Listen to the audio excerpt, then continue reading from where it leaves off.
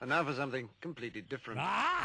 Forget everything you've been told by others before. Get ready for the real deal, the full story, real talk about money, markets, life. Now, it's The Real Investment Show, presented by RIA Advisors. It's that time again. Halloween candy's half price at Walgreens and CVS. Financial Fitness Friday. Rich Rosso, Danny Ratliff, CFP Squared. Thanks for joining us this morning. I'm writing a new country song. It's called Inflation is Transitory, but it feels more suppository to me.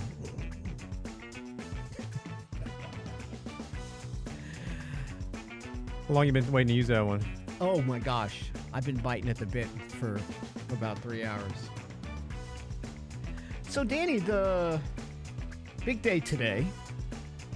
We have the October jobs report. We'll see how that ends up. Bloomberg Economics is expecting employers hired 157,000 last month. And we'll see what the unemployment rate is. The interesting part of some of these articles I'm reading about the Fed is the overnight index swaps. The first fully priced in cut by the ECB for interest rates will be in April, to be followed by the Fed and the Bank of Canada in July. I don't understand why everybody's so confident that the Fed's going to cut rates. I asked, and Brent is my witness, I asked the most important Fed governor we've ever had and the Fed chair we've ever had, the Magic 8 Ball, who has been right since 2018 about when the Fed should cut or increase rates. And I asked that Magic 8 Ball yesterday, will the Fed raise rates one more time? And the ball said yes. Wasn't that right, Brent? That is correct. That is correct. I am your witness. You just said concentrate and ask again. You can't ask it again. I asked it I was yesterday. just asking. I mean, hey, you never know. I think there's another rate hike coming. I am in that tiny. Ask again later. Look, this is just like the Fed. It is. Actually, it became the Fed this There morning. you go. It's the Federal 8 Ball. It's built like me. My reply is no. Wow. I mean, we're 2 for 3 here. You know, it is like the Fed. It changes its mind every day. Yes. It has no idea. The skies are cloudy, as the Fed would say. We have no clue. Either way, I think it's way too premature based on the labor market, the stubbornness of inflation. Food prices are up 25% in the last 2 years. Energy prices up at least 17%. I don't know if you've all looked at your property and casualty insurance rates lately. Ooh, man. Just had that bill. Yeah. So let me ask you a question, Danny. Do you think that eventually that bill is going to go backwards? No. No. No, So not at all. all this economic fancy schmancy talk about inflation going down, yeah, rate of change, sure. But you are at a permanently higher plateau. Yeah, Not Irving I Fisher don't here, anticipate but- seeing that go down. I think what was the average increase was like 37%. It was a lot. Now, it does pay you to shop. I can tell you this. If you need to find somebody that can shop this for you, and you can typically, new companies will incentivize you to bring you their business. Now, 1 year, 2 years down the road, you're probably going to have to change again, but you just got to play the game if you want to save money. It's a challenge because I even have people that have shopped around and it's not much different because I think wholesale prices are going higher. But to your point, yeah, it doesn't hurt to do the work. But boy, sticker shock. I got my gas bill yesterday. It's up 100% from where it was. I'm not using anything different. I'm not doing anything different. My electric bill's up 65%, and I keep my thermostat at 75. I mean, I'm not doing anything different than I've ever done before. So I always think to myself, how does a family handle this? Because these bills are not going down. This inflation is not going away. So you wonder why people are distressed and they don't see this Bidenomic magic. It's because of inflation and wages. When you look at every quintile, no matter what you make, your real wages are negative. They've been negative for 2 years. So That's what's depressing you, along the fact that we are less safe. No matter what side of the political aisle you're on, you are less safe in this country. So there's a lot of things that are weighing on the economy. But I will tell you, Danny, the market isn't the economy. In as bad as you may feel, or as good as you may feel, the stock market is probably doing something entirely different. So if you're going to use these emotions in the market, like I'm a big believer that this war in Israel gets bigger, right? I'm concerned. First time I've been telling clients in 32 years, I am worried about geopolitical risk. Well, that means we should all get out of stocks. No, not necessarily. That means we should all go here. No, not necessarily. You cannot let how you feel and what you see affect your emotions that bleeds into the portfolio. And that's what I worry about, Danny, that a lot of people are going to do that and they're going to blow up their plans. I have some clients. I love them to death. They are the best contrarian indicators I have ever seen. I don't even like to fight them, because I want to know what they have to say, because I know what's going to happen in the market the next day. Literally the next day. Yeah, no. We are our own worst enemies when it comes to managing the money. We have to be cautious, and I think some type of skepticism is always healthy to some extent. It is. Yeah. But I think we need to hold that, carefully, and also understand that, we've seen so many people in the past who say, somebody gets elected, oh, I'm getting out. I can't stand, I can't stand Trump. I can't stand Obama. I can't stand whoever it may be. Whoever it is, right. It doesn't matter who it is. But people make a decision based on that. Oh, they're not going to do anything good, so we're going to get all the way out. And yet, you pull up the returns. Go Google it. I mean, it's pretty easy to find this stuff now. And most of the time, we are our own worst enemy. I hope, and I think, cooler heads will prevail with all of the geopolitical things to some extent, right? Listen, I hope I'm so incredibly wrong about this. Don't believe me. Yeah. And it's my gut. I understand my gut feeling versus what I should do in my portfolio. Believe me, I'm mature enough and emotionally mature enough to understand I'm not jumping that wall. I'm not crossing that red line in the portfolio to make a big change. I understand that. But you understand when you see all these polls that people don't get it, and then we get gaslit by the White House telling us that everything's great. Yes, some numbers are good. Absolutely. Okay, unemployment's good. We are still looking, right? Companies are still looking for workers. Right? Economic growth has been good. It's been fairly good. So there are numbers that are positive. Okay? And the Fed doesn't help the psychology, but that also, in all fairness to the White House, they get blamed for that too. But then we got to think about who created the inflation. That comes out of the White House directly, okay? So we're all getting whipsawed here. And you don't want that to happen in your allocations, in your portfolios. Sure, you want to be a little bit more conservative, have a little bit more in cash. That's fine. But don't blow things up. Okay? That's not the right way to do things. And we're seeing a lot of people make a lot of knee-jerk reactions, not based on rules, not based on goals, not based on plans, but just based on their friend told them this. Their boss is doing this. I feel like this. I feel, and markets don't work. We'll get right back. We're going to talk about what if your retirement plan fails? Is that a big deal? No, not really. Let's talk about it when we get back.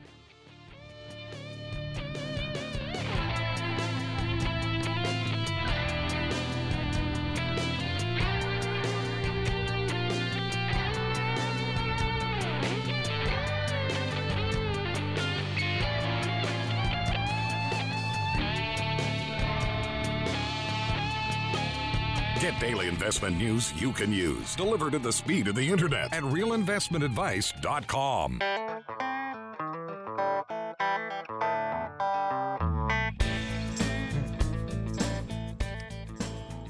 So we're going to have a little bit of a kibosh in markets today. Dow Futures, not much. I mean, sort of flat. Dow Futures down 3. NASDAQ Futures are the ones getting hit, down 60. Apple pretty much had a disappointing holiday outlook, quarter outlook. Usually they underpromise and overdeliver, but now they're underpromising and underdelivering. So I thought they there's- beat yesterday. No. well, they've had revenue declines across the board. They had the lowest revenue coming out of China since mid-2022. So we've got shares down in Apple. I got to check the pre-market, but it was about they're 3% or so before. Mac, iPad weakness, flat December quarter revenue. So this growth rebound that was expected is not going to happen. So, and again, there's a lot of weakness coming out of China, and that's a fifth of Apple's sales, and that's its biggest production base. So that economy is not doing very well, to say the least. If they're doing 5% GDP growth, if that's even real, that's recession. Okay, so keep that in mind. So there are a lot of challenges that Apple's going to face in a maturing market. And the pressure they have to move out of China, that's not helping. So Apple's revenue in Greater China decreased 2%, and that was a steeper drop than estimated. iPhone 15, 6% lower. And so actually Beijing has expanded a ban on Apple products because they want state-backed firms and government-backed agencies. Well, a ban within the government buildings, right? Yep. But they're bleeding it out to consumers too. They're sort of saying, "Listen, don't buy this phone." So, but again, it's just it's an important market for Apple, and it's not working. This is all part of we're going to talk about retirement plans. We are going through. If you haven't read The Fourth Turning, we are going through a deglobalization process, right? Even if you don't have any walls up around your country, you are having proverbial walls around your country, right? We're not going to play well with others, and that's just what's happening. It's been happening over the last 4 years, at least, and it's accelerated since the pandemic. So that deglobalization, that unwind is sort of painful. It creates a lot of volatility. It'll create a lot of disorder, okay?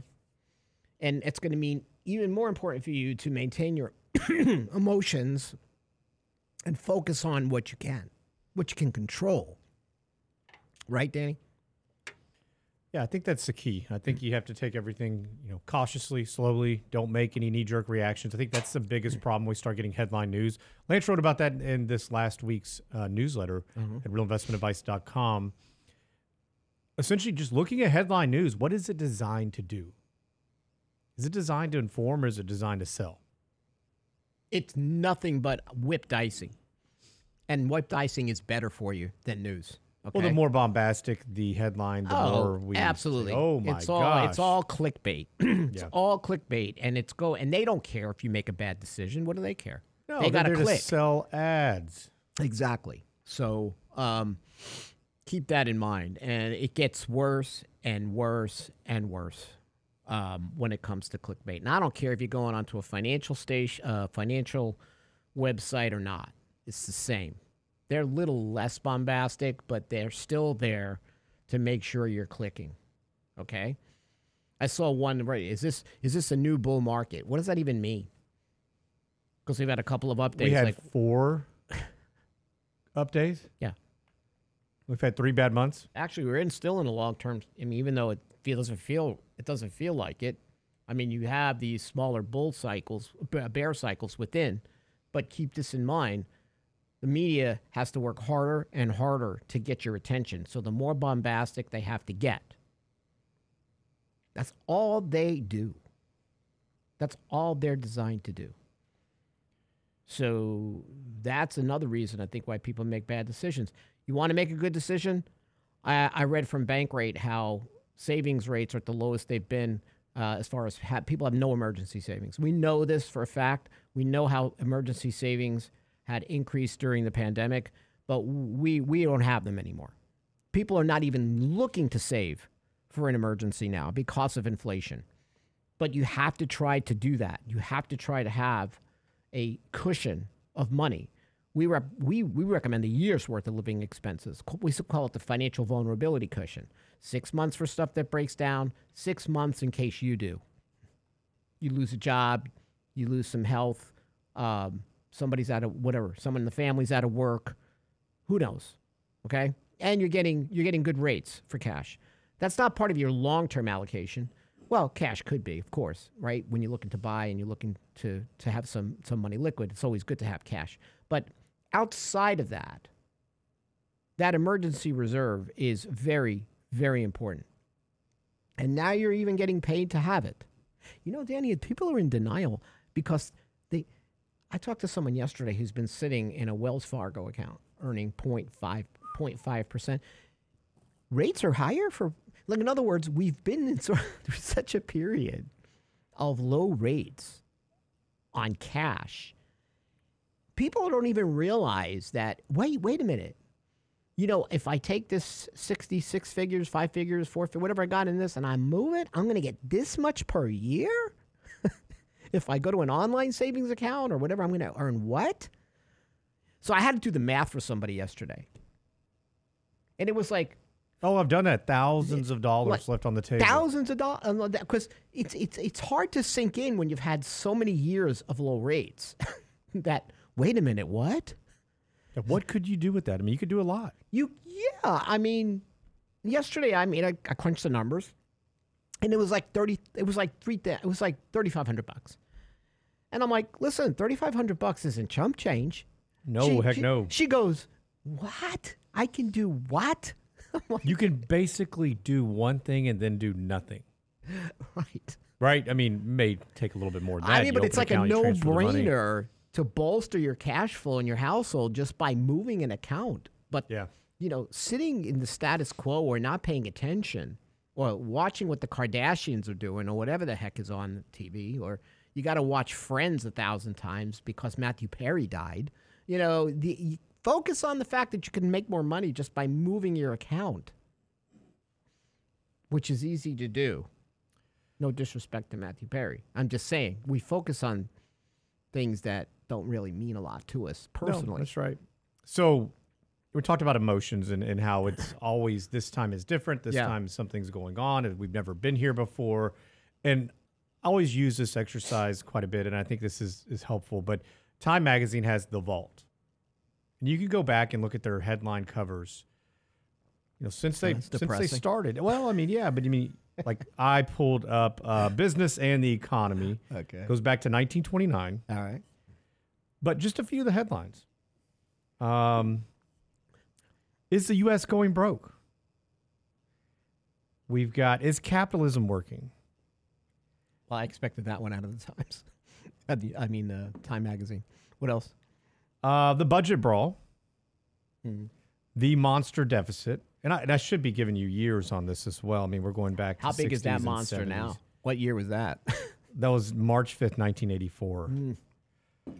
That looks like a little baby monster compared to today. Listen, I remember 86, good news, cheap oil. Bad news, cheap oil. 87, the crash.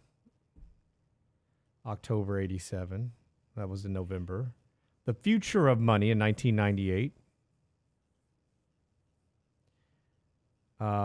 Holding on for dear life. That's 2009, which we all know what happened just prior to that. That was sort of valid. I mean, we made it through. Like, that's the thing is people don't realize the resiliency, even though I could say some of what we did didn't seem to make sense. But, the case for killing Social Security. Oh, whoa. That was in 1995. Oh, Lance likes that one. Till he starts collecting it next year. I won't allow him. But, this is just one little snippet, right? I mean, there's so much here. I mean, we can go into politics and you know what, Danny? There's nothing wrong. I always believe, like, if I have a certain belief, whatever, I don't care what it is. It's about money, it's about politics, whatever it is. I do decide to cross the line and read other opposing viewpoints. How do you not? You have to. I think you have to. You just can't close your eyes to it. There's Jeremy, like on financial side, these Uber bulls, Uber bears, right? I like to think of us in the middle. We sort of just look at the market for what it is, right? That's how I look at it. But you've got to at least read. So I have one client that said, well, I don't want to, and I'm not a big fan of Tom Lee. He's always bullish, but I still want to hear what he has to say. Like, I don't agree with some of the things he says sometimes, but I'm like, okay, that's an interesting perspective. In other words, you can't close your mind, and we're more closed-minded than ever to differing points of view. We used to be able to have discussions about things like that. Civil discord was okay, and you could turn around afterwards, go have a beer, and I think that's just gone out the window. Yes, it's definitely gone. Now somebody wants to slit your throat. I mean, it's like, like, what? You think what? And here's the way I always look at this, too, is like, okay, if you and I have a differing opinion, something has happened throughout your life, something has occurred to make you feel that way, right? Something shaped the view. Correct. Yeah. And same for me, right? And I think that's the problem, is that nobody wants to get to the root of it and understand, okay, why do you think this way? Why do you feel this way? Even if I don't agree with it, I'm okay with it. We're allowed to feel and think different. That's okay. It's great. That's what makes America fantastic, is that we have that ability to actually get out there and do that. And I think it helps with finance, especially when you're getting ideas about the macro economy. Well, but you also may be looking at something completely different than the way I look at it. Correct. And then it gives you different perspective. You're like, oh, wow, never thought of it that way. Absolutely. How does this impact our investments? How does this impact what we do, how we do it? We'll be right back.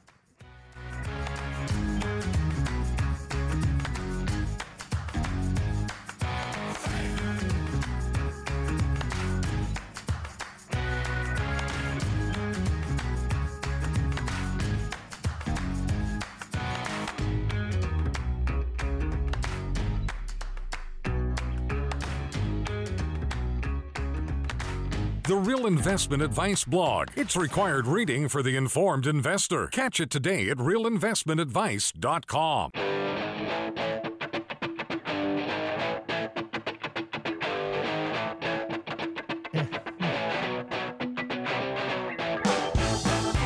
And we're back. So tomorrow, we've got Candid Coffee, Talking Turkey, open forum, lots of questions. We would like your questions, the challenges you've had this year. From a portfolio management perspective, it's been incredibly tough. Lots of whipsawing, lots of narratives that pull money away from rules. It's definitely has been the year of emotional investing. And disappointing from that perspective. Narratives and stories are always part of investing. Great book, Narrative Economics. Really great book out there. And I will tell you that the AI narrative just took over. But not everybody's going to be invested in 7 stocks. They're going to have a diversified allocation for the most part. And that hurt. Well, and if you did have those 7 stocks the year prior, you're still just fighting to get back to even for the most part. Is what the problem is. The year before, right? They were pariahs. Yeah. Nobody wanted them. Right? Oh, what was it? The meme stocks are dead. Tech is dead. All this stuff's dead. Wow. What a head fake. What a head fake. Well, it was, but the problem is if you rode that out, you're not really much better off than you were before. No. In a lot of cases, you're actually, depending on what your allocation was, you're probably not even back to even. But I had a lot of talk with clients in the beginning of the year. They didn't want to own tech stocks at all. No. They didn't want to go near tech stock.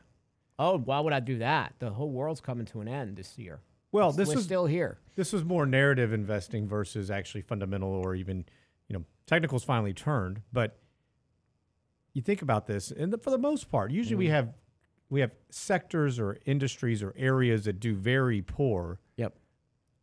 And then there's kind of a renaissance with them. They do well. And I think that's the toughest thing for many people to do. Now, we still would never recommend you put all of your funds into something like that because the risk is enormous. What if you're wrong? And then at that point, we're more speculative. Yeah, you're not you're an investor. You're a trader, and that's okay. It's okay to be a trader. If that's what you want to do and you have rules, go ahead and do it. Nothing wrong with that.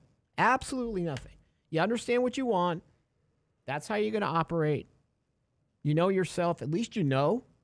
You're not telling yourself stories. You're not lying to yourself. You know what you want. That's perfectly fine. I've had people that went into tech stocks, and friends of mine, they are traders.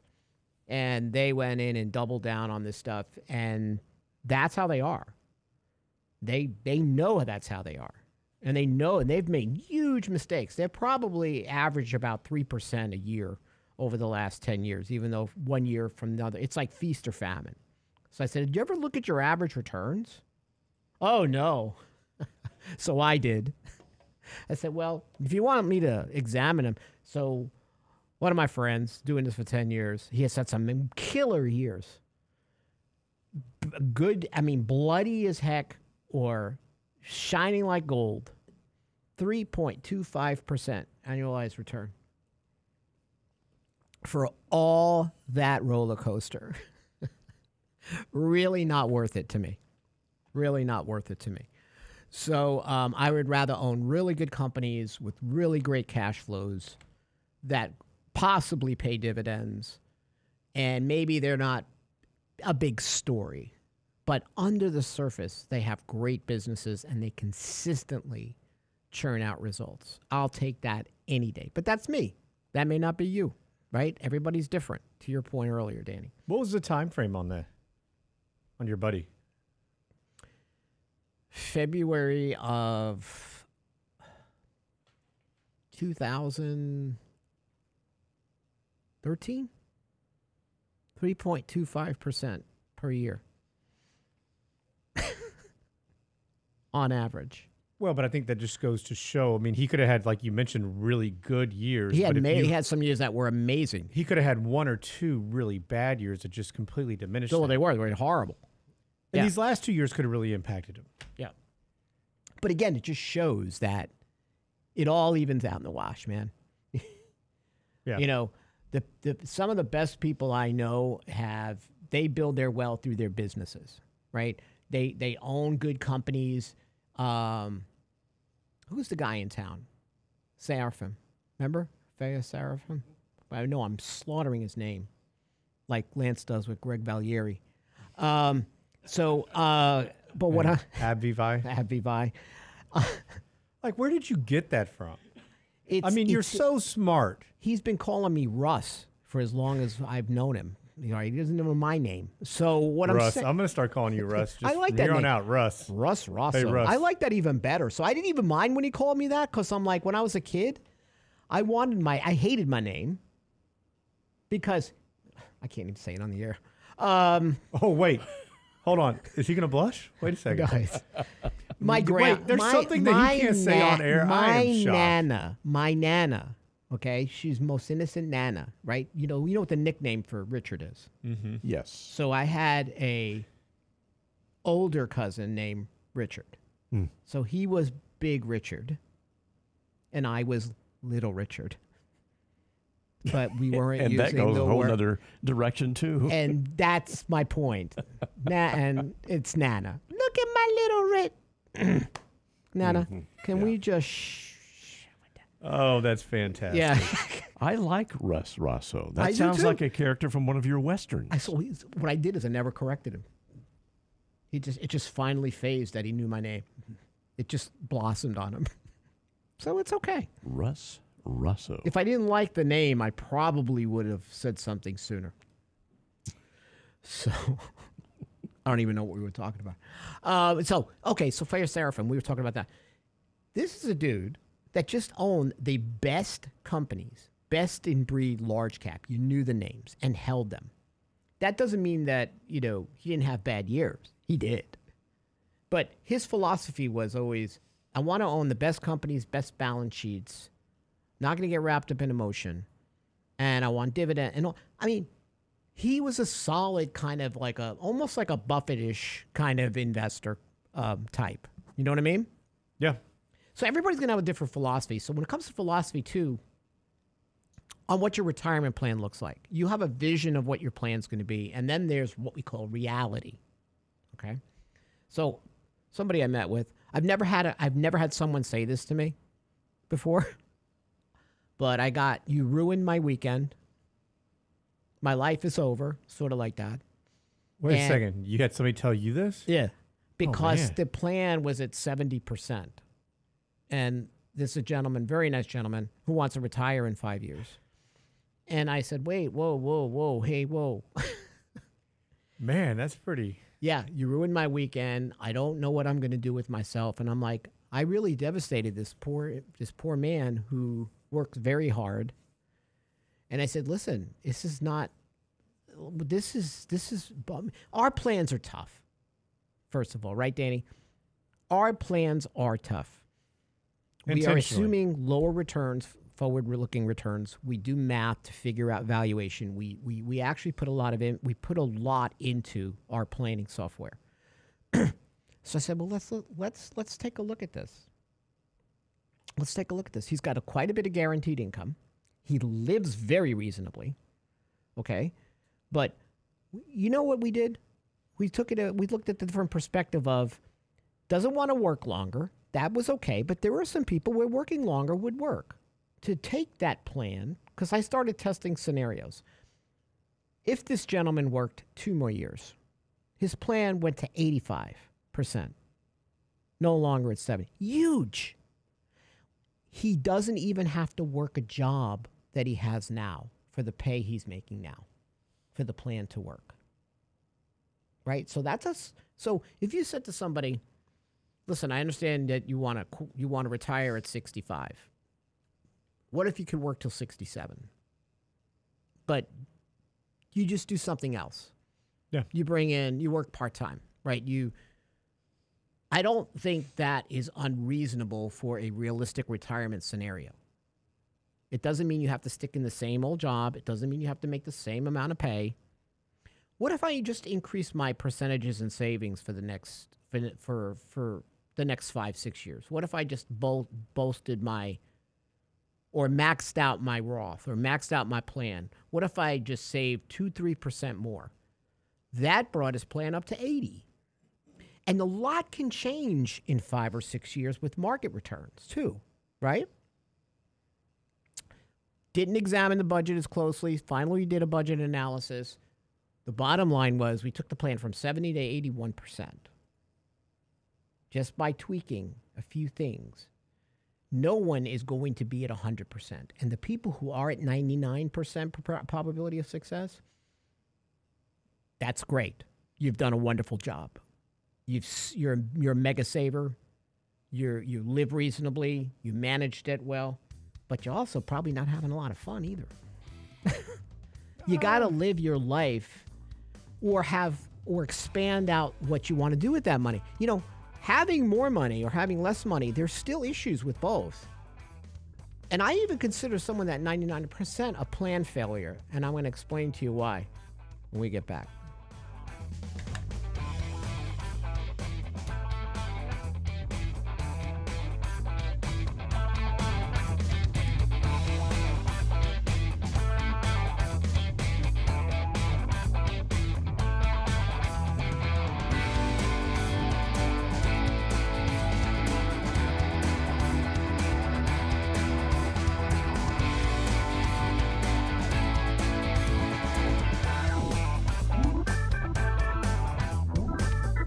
Get daily investment news you can use, delivered at the speed of the internet at realinvestmentadvice.com.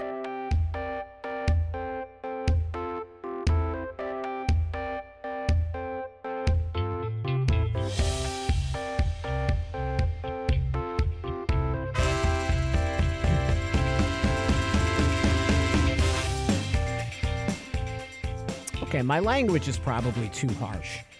Because if you have a 99% probability of your plans, you've done a wonderful job. I don't want to take that away from you. You've been a conscious saver. You've done all the right things. But I have clients, and you probably do too, Tanny, that I have to tell them to think about what they're going to do about that. In other words, do you have a gifting strategy? Are you going to wind up Do you want to enjoy more things? I've had to get clients to go out and enjoy their lives a little bit more because they're afraid to spend. They need things, they want to do things, but they're afraid because that's their nest egg. And maybe they have no legacy intent. So you've got to, there's a middle ground here that both sides need to work, right? A plan is about flaws and compromise, and they're not perfect because there's a dilemma on people who are not going to make it, and there's a dilemma for people who have incredible numbers in their plan. And they have to open up a little bit. On one side, they need to open up a little bit and think about other things they would like to do.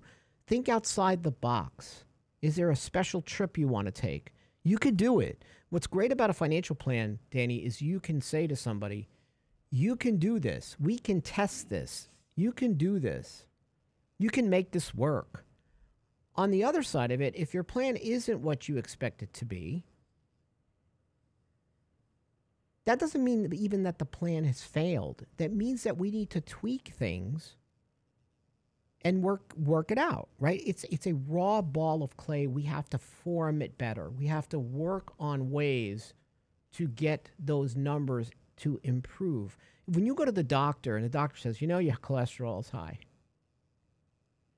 do you go home and say, he's just ruined my weekend and I'm over and I don't know what I'm going to do? No, you figure out ways to make it better. You get type 2 diabetes, right? If you don't stop doing this, this is going to happen.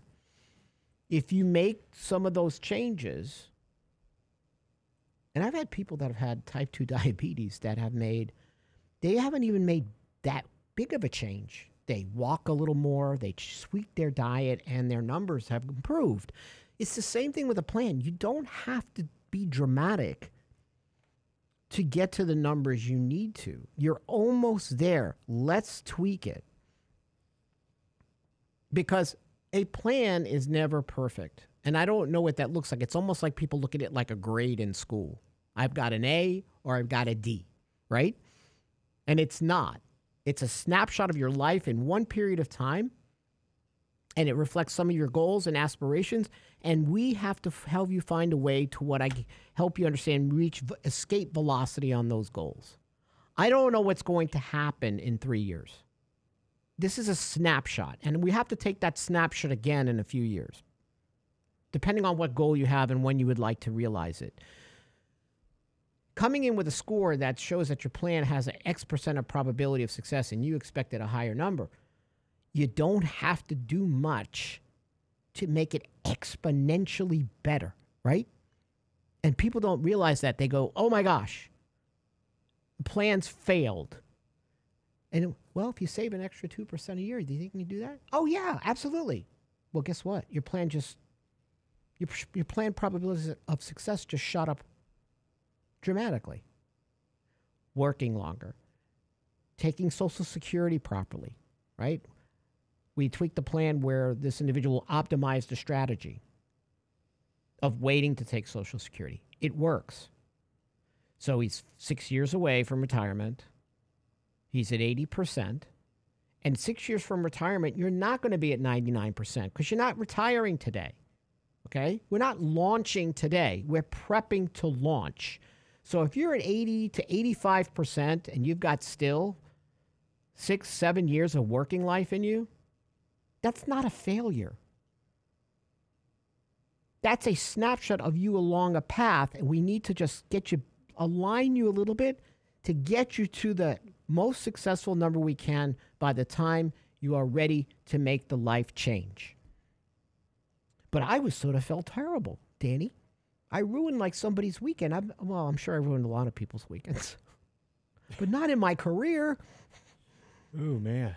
Well, that would ruin my week too. I mean, first of all, having to deliver that news. Second of all, have somebody tell you that's awful. Because we take this personal. We really we do. We enjoy what we do, but have pride in how we do it. Absolutely. And doing the right thing is super important, but also having these conversations is probably the worst part of our jobs. Saying, hey, you were on track and now we're not. What can we do? What happened? Were returns not good enough? Did you not save enough? Did you spend too much already? Did you pull money out? And we see it all. We see a lot of different things. You know what the sad part is? If he probably went somewhere else, a big box brokerage firm, and ran that plan. Oh, they would have made that plan look good. That he'd have been a happy camper. Yeah. I made him unhappy because I tried to look at the most realistic scenario for a market cycle, right? And that's the job, because I'd rather have this conversation with you to say we need to make improvement as opposed to he would have gone somewhere else. And I guarantee, we don't use that word lightly, I guarantee that plan would have been closer to 90% or over. Yeah. And that would have made him complacent. So I said, if that person's wrong, you're in for a rude awakening. If I am wrong, you're in for a great enlightening. Which one you want? I'd rather have the realistic truth now that markets move in cycles and it's not all bull, it's bull. We could be in for a period of lower asset class returns. I switched these numbers in 2020, 2019, 2020, around there, to reflect lower asset class returns. Because I've done it before. I've done it in 2003. I've done it in 2012. I've done it in 2019. And I always look dumb for a couple of years. But our job as fiduciaries is to give you the most realistic information possible based on the environment you may face. So how many people, Danny, that we have run plans for that have gone through this turbulence time? And by the way, the stock market has done nothing for close to 2 years. Go ahead and look at the S&P 2 years ago and the number now, okay? This is what I expected. I have not had one plan interrupted, one distribution or one trip canceled, only if that person wanted to do it, but their plan was still successful, but that's because of what we did to prepare for this, right? When I think, and we talked about this before, that people are generally pretty smart when it comes to bad economies, bad markets, that they'll intuitively slow down by themselves. Mm-hmm. Hey, I didn't travel. They just I didn't feel take like this they trip. want to, right?